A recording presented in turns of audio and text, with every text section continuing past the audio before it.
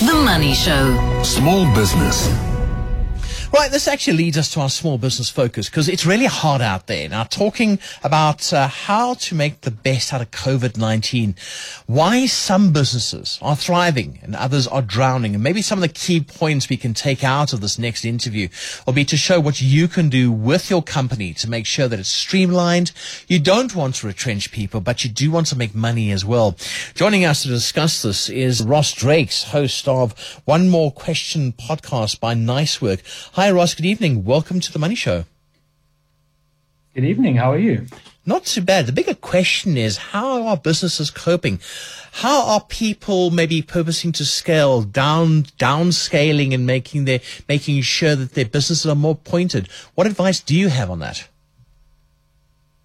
Well, I think, I've been running my business for the last 15 years, and I think the last 3 have been the most challenging from many different perspectives. But at the same time, I'm seeing, our business and a lot of my peers are actually doing quite well in amongst all of the chaos, whilst there's still many businesses that are suffering and disappearing because obviously the economy and everybody are under huge pressure at the moment.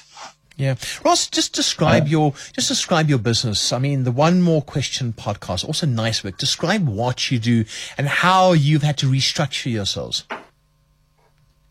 So Nicework, we're in the business of building brands that people care about. And sort of the gift that COVID gave us is we're now building brands in the Web3 space that people care about. And the secret sauce for us is all about finding an emotional connection that people can form between a business or a product or a service and the company providing it.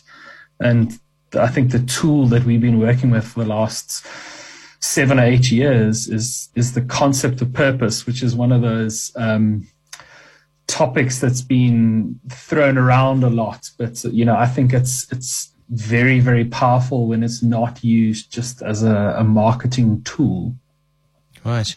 Okay. So therefore, let's go through some of the things that perhaps you've used in your team and others can use in theirs, like motivation and motivating people in your team, making sure the morale comes up, etc., etc. What would you do? So I think, for me, it all starts with understanding the purpose of the company. And when in the case of a small business, it's often the purpose of the founder or the leadership team, and actually spending time and energy and effort building clarity around that. Because, if you go around a table and ask everyone what the purpose of a business is, you'll probably get 5 answers if there's 5 people, and you'll get 10 if there's 10. So spending some time and energy getting clarity around that and making sure that it's something really meaningful for the people who are crafting that statement. Because, like I said, it's been tough, and I've been running my business and I've got my management team around me. And if me as the leader, if I fall into a dark place and can't show up at work and show up with sort of meaning and vigor, that energy rubs off on other people. So I think the first thing to really think about when you are sort of embarking on this journey is what drives you as the leader of the business. Because if you can get in touch with that, if you can feel that, then you can use that same energy and that same sort of communication to get your team inspired. And a lot of the work we do is to help people connect there's that business purpose, which often seems far away from the individuals in the company. How do you make it feel practical for the people inside the organization who might not be kind of living the full dream? They might be fulfilling one key piece or even one small piece of the pie. How do you get them to feel connected to that so they can show up? But that's rare leadership, isn't it? Because very often you get a manager and you get a leader, and very often that's not the same thing. No, not. I think they are fundamentally different. I think managers just make sure that boxes are ticked and they make sure that certain things are being met. And I think leaders need to understand the the nuance of the individual, the nuance of the scenario, the nuance of everything, and actually inspire people to step up and do things that you might not even have thought of. And I think that's where this gets really exciting. I mean, my team has really astounded me over the last 3 years of some of the ideas they've come up with that if it was just left up to me, the manager, to come up with them, I never would have even extended my brain into that space. Yeah. Did COVID-19, did it make us lazy, or did it bring out, like you say, all the great elements from people? So I think it's polarizing. I think some people have laid down and given up, but I can say for myself, I don't think I've ever been more engaged in my business, and I don't think my team has ever been more inspired because of the constraints and the pressure that it's put. But within that, there's also huge opportunity, because as the world is shifting and changing under our feet, there's massive opportunity to redefine yourself, to redefine your products, and to move. I mean, you know, when we started the pandemic, 88% of our work was South African, and now sort of 90% of our income is coming from either Europe or the United States of America. Yeah, that's interesting. It really is. Have you had to, though, redesign your whole your whole workplace, your train, your everything that goes with it? And I say that I look at Google, and I always love Google, because when you go and work for Google, you do amazing things. You do all sorts of different things. Have you had to do the same thing just to keep that morale going, just to get people to come to work with a smile on their face and go, you know what, I really believe in you? Yeah, so I mean, at NiceWork, our purpose is to make things that people care about. And you know, part of the redesign, this process you were talking about, is we were like, what do we care about? Because I think we got sucked into just delivering things that people were buying. And we've ended up actually saying no to a lot of work that doesn't align with who we are as an organization. Because when we take the work on that fits our purpose and fits our direction, my team is able to show up in a much stronger, much more powerful way. So I think one of the big realizations I had to have as the leader of the business is sometimes turning down revenue, even profitable revenue, is actually better in the long term than just grabbing onto everything that ultimately leaves the team and your processes and your systems feeling sort of scattered and not sort of super clear and focused. Yeah. How do you choose your staff members? How do you employ them? Is it quite a process, or do you know immediately when you see someone, you're the person I want? No, so we've got a very in-depth process. So we go through 4 stages of interviews, but the fundamental principles of it is the first fit is, do these people live our values? Are they going to help build NiceWork and build the team that we're trying to create?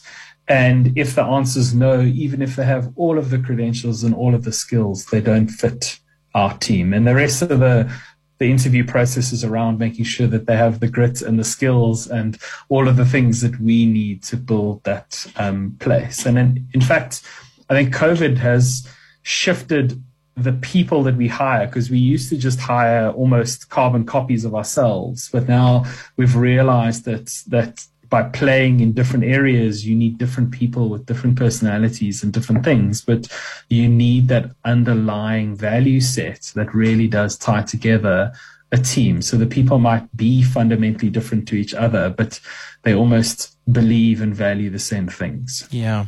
Another question here from someone who's WhatsApped in says, working hours, working from home, is it still viable for people to work from home? Do you let your staff work from home a couple of days a week, or is it where I want you in, I want my team with you because it works better that way? So we're now, we weren't before, but we are now a fully distributed team. So we now have people sitting in the Cape, we have people in Gauteng. And I think that idea of when someone is sitting in your office at a desk in a chair, they are being productive is it's a thought that I think needs to go away. So we found that the more flexibility we give people, and if you have the right people, you get more performance out of them. Because some days you're just off and you need to take some time. Some days you've got family that needs to be taken care of. And other days you feel like working for 10, 11, 12, 13 hours. And I think part of this future is that there's an opportunity for people to rethink 9 to 5. In fact, we were 9 to 5, and now our official working hours are 9 to 6. And some people start at 10, some people start at 9. It doesn't actually really matter as long as they show up when they need to show up and they deliver what they need to deliver. Yeah.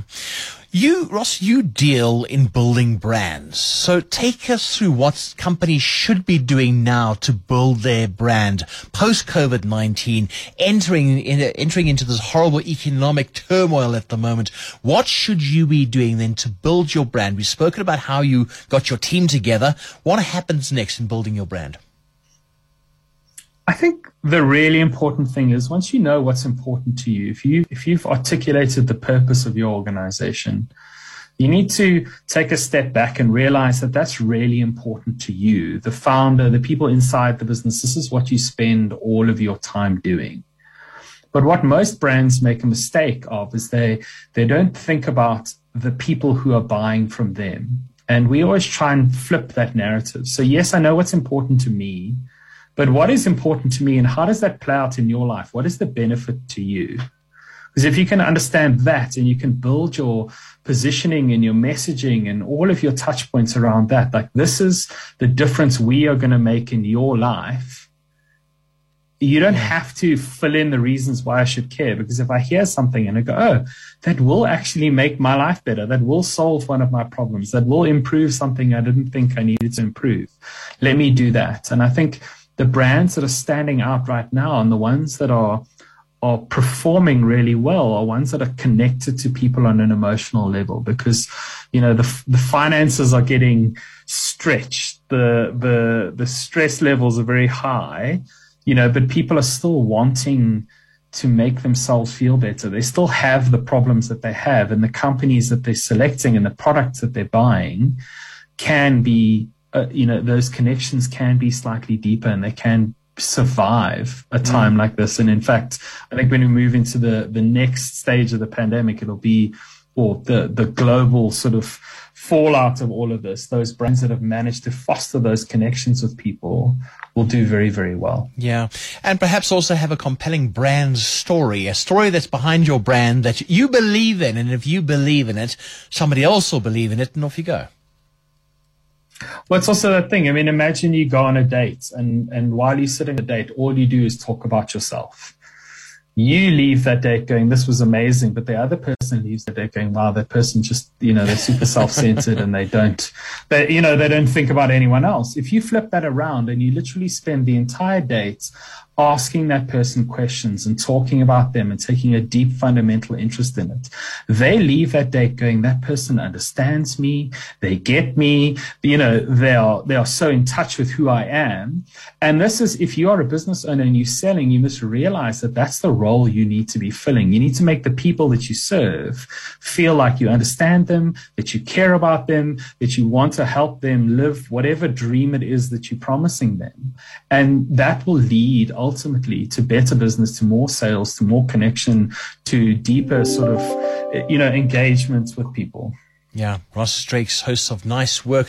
Thank you so much for coming onto the Money Show this evening. We've had a fascinating chat with you about building brands and building up the office, and all the best for the future. We'll catch up with you again soon. Thank you very much. Enjoy your evening.